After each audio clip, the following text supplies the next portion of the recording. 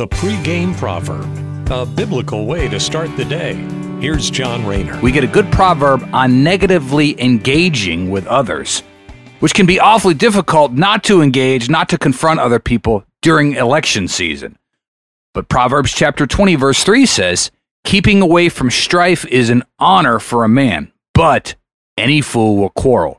Boy, does this go against the wisdom of the world, where we are conditioned to stand up for ourselves and not take any nonsense from others. All of that really is just rooted in self-adoring pride. Meanwhile, biblically, we are told that actually the honorable thing is to avoid confrontation. And the Bible further states that getting in fights, whether it's verbal or physical, is something that a fool does. Something to think on next time our ego wants to pull us into a quarrel or a fight. The pregame proverb with John Rayner. Look for it on all podcast platforms and have it delivered to your smartphone. The pregame proverb.